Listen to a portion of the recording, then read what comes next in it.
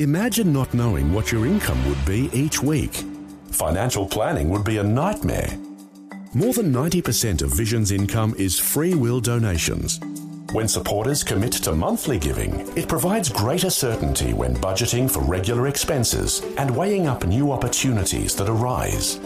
And knowing we can rely on regular monthly gifts takes some guesswork out of operating a faith ministry. Monthly givers who share our mission are called Visionary Extra Mile Partners. And right now, you are invited to join this growing group of faithful supporters. The amount of your tax-deductible monthly gift is completely up to you. But what is most important is knowing that you are standing with us to reach Australia with the gospel. To become a Visionary Extra Mile partner, click the banner in the Vision app or go to vision.org.au/extra mile. It only takes a few minutes, but will have an eternal impact. Vision. Audio on demand from Vision Christian Media. Yeah, we all get angry some days. We do. And God gets angry too. Now, He loves us with the most amazing love. He's very slow to anger, but He does get angry. He does. So what does that have to do with Easter? Hi, I'm Bernie Diamond. Great to be with you again, as today we take another look at Easter from a different perspective. If you've been with us on the program earlier this week, you'll know that with Easter almost upon us, we've been taking a look at Easter from a different perspective, through its origins. No, not chocolate Easter eggs and bunnies, and not even the very first Easter a couple of thousand years ago, but even further back than that, to what's called the Passover, that time when Israel were freed from slavery in Egypt around 1270 BC through a series of amazing miracles. Well, they were amazing if you were an Israelite, but if you were an Egyptian, you would have called them plagues, terrible plagues, locusts and frogs and diseases, and of course the very last one, the 10th one, the death of the firstborn in every Egyptian household and every Egyptian flock. We saw yesterday how the Israelites were spared this scourge, and it was this horrible punishment of the Egyptians that finally caused Pharaoh to say to Moses, "All right, you lot, get out of here. I can't take this anymore." For the Israelites, it was an amazing blessing. They were spared from the scourge because they'd painted the blood of a lamb on their doorposts, and so the punishment passed over them. Just like when you and I put our faith in the blood of the Lamb of God, Jesus, who died for our sins, the punishment passes over us. But what about this whole Passover thing from the Egyptian perspective? Wasn't such a blessing if you were an Egyptian. And as I said on the program yesterday, this deadly punishment is something that I struggle with every time I read it. Have a listen again. This is the record from the book of Exodus in the Old Testament, chapter 12. At midnight, the Lord struck down all the firstborn in the land of Egypt, from the firstborn of Pharaoh who sat on his throne, to the firstborn of the prisoner who was in the dungeon, and all the firstborn of the livestock. Pharaoh arose in the night, he and all his officials and all the Egyptians, and there was a loud cry in Egypt, for there was not a house without someone dead. God took not only Pharaoh's firstborn, but right down to the prisoner in the dungeon, his firstborn as well, and the firstborn of all the livestock.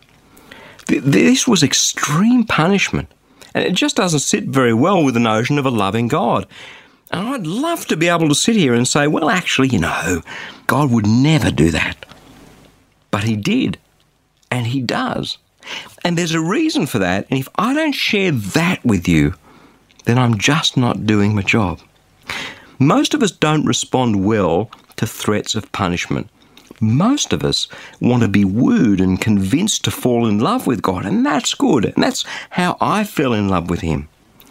But there's another part to God, this God of amazing love that comes out of His profound sense of justice, His profound sense of right and wrong. It's this: God is God. He is the one God, the living God, the God who made the heavens and the earth and everything that's in them. They are all made by Him for His good pleasure. And He puts you and me in the middle of all that so that we can enjoy not just his creation, but him, God himself. The problem is that all of us at some time have turned our backs on him, and he calls that sin, missing the whole point of what God's up to in creating this amazing universe. Like Pharaoh, we heard the word of God as Pharaoh heard it through Moses and Aaron, but Pharaoh hardened his heart and refused to yield to God. So he suffered the punishment and all his people with him. And that happens to you and me too. That's the other side of God, the just side, the holy side that executes judgment on those that deserve it. Listen to this from Jesus himself in Matthew chapter 13. The Son of Man, that's Jesus, will send his angels, and they will collect out of his kingdom all causes of sin and evildoers. And they will throw them into the furnace of fire, where there will be weeping and gnashing of teeth. Then the righteous will shine like the sun in the kingdom of their Father. Let anyone with ears listen. Jesus doesn't mince his words. And the Apostle Paul in his letter to the Roman church makes it really clear, for the wrath of God is revealed from heaven against all ungodliness and wickedness of those who by their wickedness suppress the truth. For what can be known about God is plain to them, because God has shown it to them. Ever since the creation of the world, his eternal power and his divine nature, invisible though they are, have been understood and seen through the things he's made. So we are without excuse. For though they knew God, they didn't honour him as God or give thanks to him, but they became futile in their thinking, and their senseless minds were darkened. Take a look around. The fact that there is a God is so obvious. Now, heading into Easter, most of us are looking forward to a bit of extra chocolate and maybe a long weekend and a rest and maybe a church service. The last thing we want to hear is some guy on the radio threatening us. I know that. And here's the thing. I don't want you to think I'm threatening anyone. I'm not here to bludgeon you over the head or twist your arm or drag you kicking and screaming into some church service. None of those things. I'm here to do two things. The first is to lay the facts plainly before you, plain as day. God is love. The love of God is a fact, and God's judgment is a fact. And it's a fact that one day each one of us, you and I, will stand before him and be judged. And those who believe in Jesus, the Jesus of Easter, the Easter that we're about to celebrate, the Jesus of the Passover that we've been talking about this week, those who believe in him, who put their faith in him, they will be saved. But those who don't will burn for eternity in hell. I can't put it any plainer than that. And the second thing that I'm here to do today is to plead with you. Because I do not want you on that day to be the sinner in the hands of an angry God. I do not want an eternity of punishment for you in hell. I don't want to see that for you.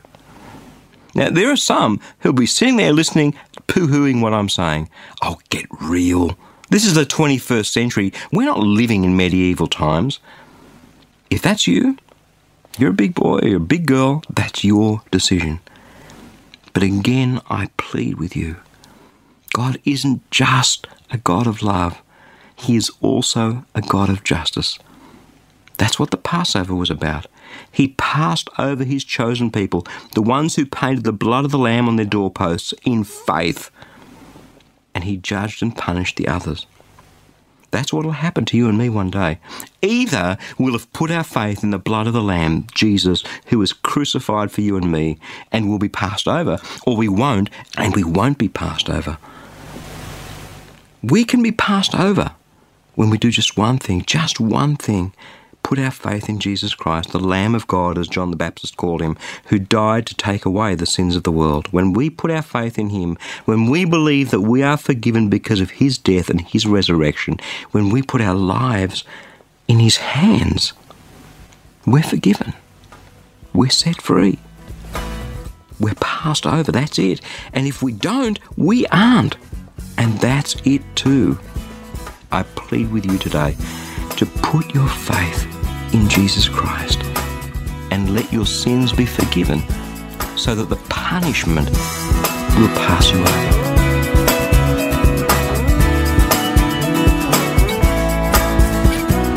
The Word of God is alive and active perspective, amen, with the power to transform your life, to help you be all that God made you to be. And that's what the Fresh Daily Devotional is all about. It's completely free, and I'd love to send it to you. Each day you'll receive a life-changing scripture together with some words of inspiration, hope and encouragement from me delivered right to your inbox, where you can choose to read, listen or watch the daily video. It's completely up to you. Remember, God's Word is the power to change, and it's fresh for you each day. You can subscribe to receive your free daily devotional at freshdevotional.org, or give us a call toll-free on 1300 722 415 to request the printed devotional if that works better for you. Again, that's freshdevotional.org or 1300 722 415. My prayer is that your heart will be touched and transformed as you draw ever closer to Jesus through the power of His Word.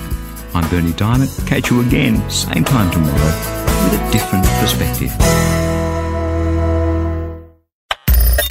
Thanks for taking time to listen to this audio on demand from Vision Christian Media. To find out more about us, go to vision.org.au.